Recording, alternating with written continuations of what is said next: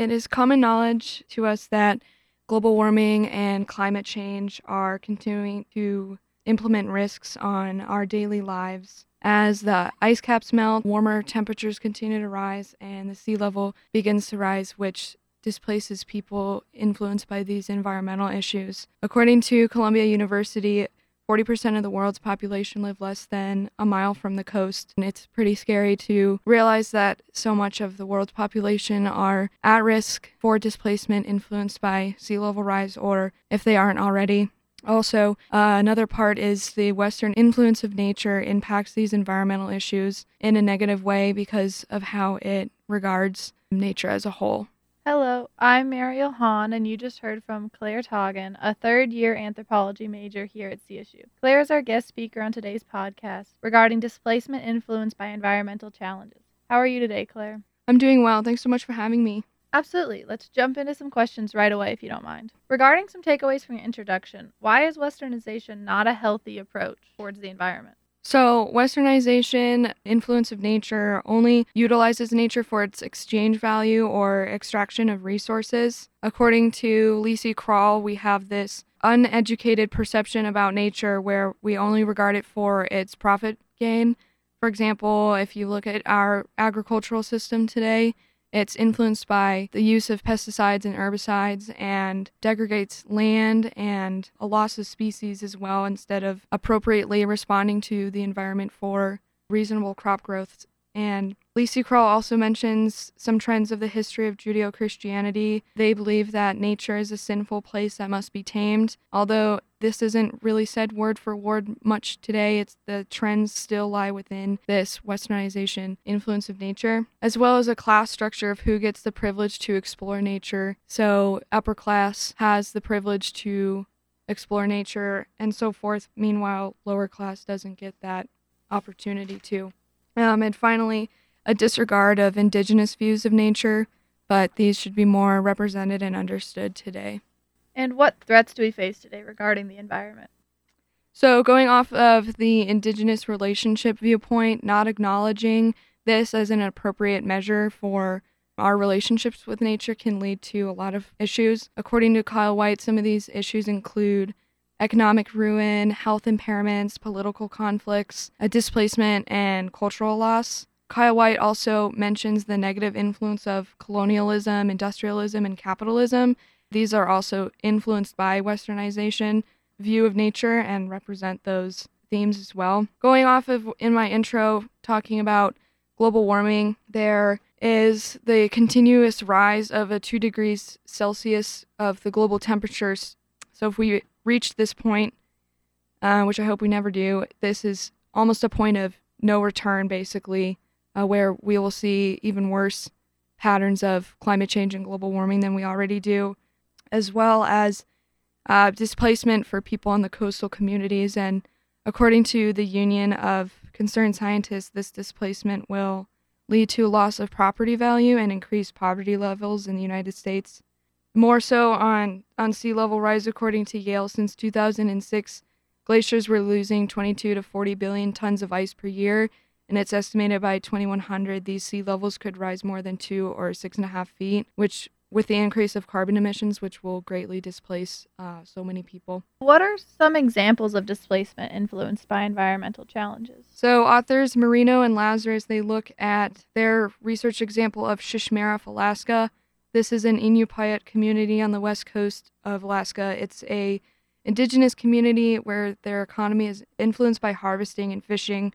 Over time, with sea level rise and displacement influences, their jobs have been lost and food resources are depleting. So 27% live below the poverty line, and their population is only 563 as of 2010. As erosion increases, storms increase, and infectious disease rises because the water is contaminated from erosion. In fall of 2012, there was a storm that took out 30 feet of land in just one night.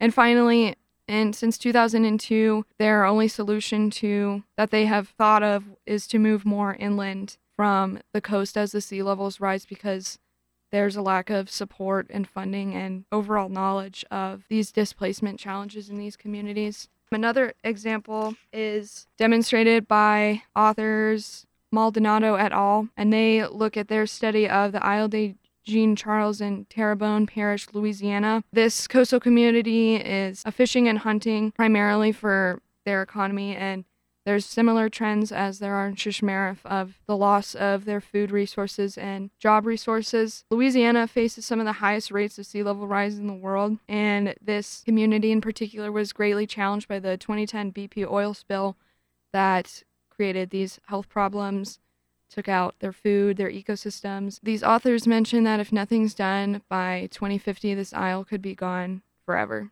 More so about both of these places. In Alaska and Louisiana, their economy, their education, their health infrastructure, and culture are being challenged. It's not just the environment or the people that are facing these risks. It's so many systems too. And more so about sea level rise, according to Marino and Lazarus, as the salt affects their water supply, which increases health issues and diseases, and ocean acidification increases surface temperatures as continues to come on the land, as well as destroying these ecosystems and coral colonies. Coral colonies are these natural barriers that protect the coast from storm surges, but because these are being wiped out, it's creating these more vulnerable areas to these coastal communities. So, how are bureaucratic organizations responding to displaced communities like the ones in Alaska and Louisiana? So, going kind of off of the example in Louisiana, there's a lot of environmental impacts from oil companies, but according to Maldonado et al., they emphasize that there's no change with oil companies because they bring profit to the economy. So why would you want to get rid of them if they bring so much money into the United States? These authors also continue to explain that these disaster relief programs, the funds are only available after the storm, so it doesn't regard acute accumulation of placement issues of these environmental problems. Again, with federal programs can be unavailable a lot of times to tribal communities, and these are groups that are the most affected by displacement.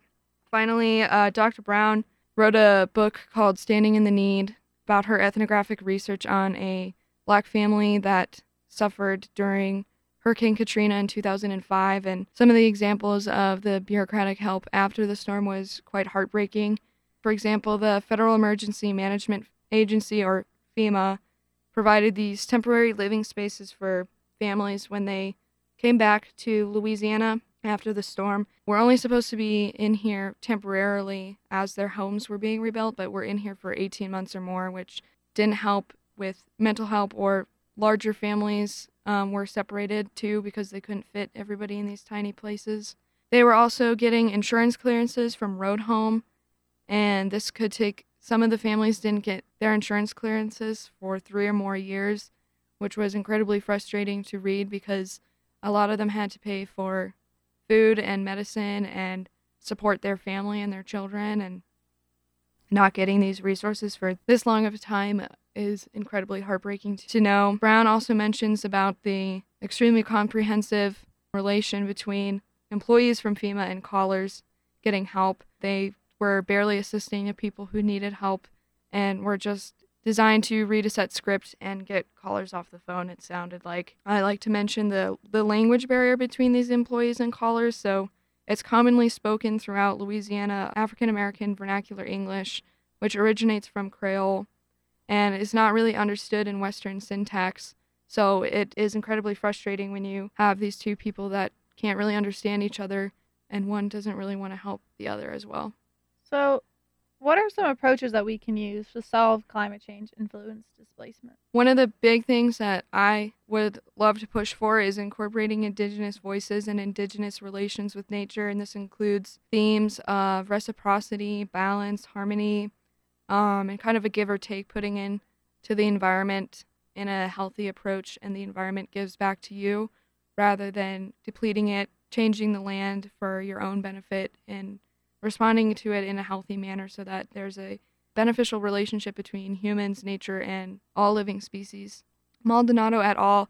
Emphasizes the point of protecting tribal rights as they are the most affected by displacement and the preservation of coastal communities. And Marino and Lazarus recognize that ecological challenges impact our social, cultural, economic, political systems, and our health infrastructure. So adapting these systems and and programs with a more sustainable response to the environment and incorporating environmental law within these systems will greatly impact how we regard and take care of our environment today. But some good news, though, from the Union of Concerned Scientists. They say if we continue to decrease carbon emissions, we could reduce the risk by 80% by 2060.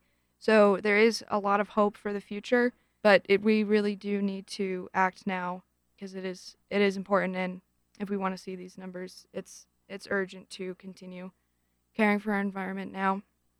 Finally, renewable energy sources. This includes taking out oil companies and replacing them with solar energy or wind power, etc., but also emphasizing the point to make sure that people that do work in oil and gas companies do have jobs in more renewable energy sources so that we don't experience a incredible job loss, as well as incorporating indigenous voices to be heard on platforms, building more sustainable infrastructure and buildings. A lot of this is actually understood and mentioned in the Green New Deal that'll hopefully be pushed when Biden takes office this January. So hopefully we can see some great changes to that.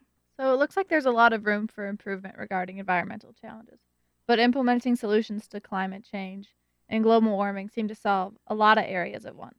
Yeah, you're exactly right. There's not one solution regarding solving displacement issues influenced by environmental challenges. However, sustainable approaches appeal to solving a lot of these problems at once.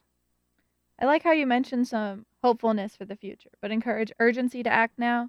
And I think you've helped listeners understand issues of displacement surrounding environmental challenges. Thank you. I hope they recognize the urgency and hopefulness too. Thank you for joining us today, Claire. Thanks so much for your time.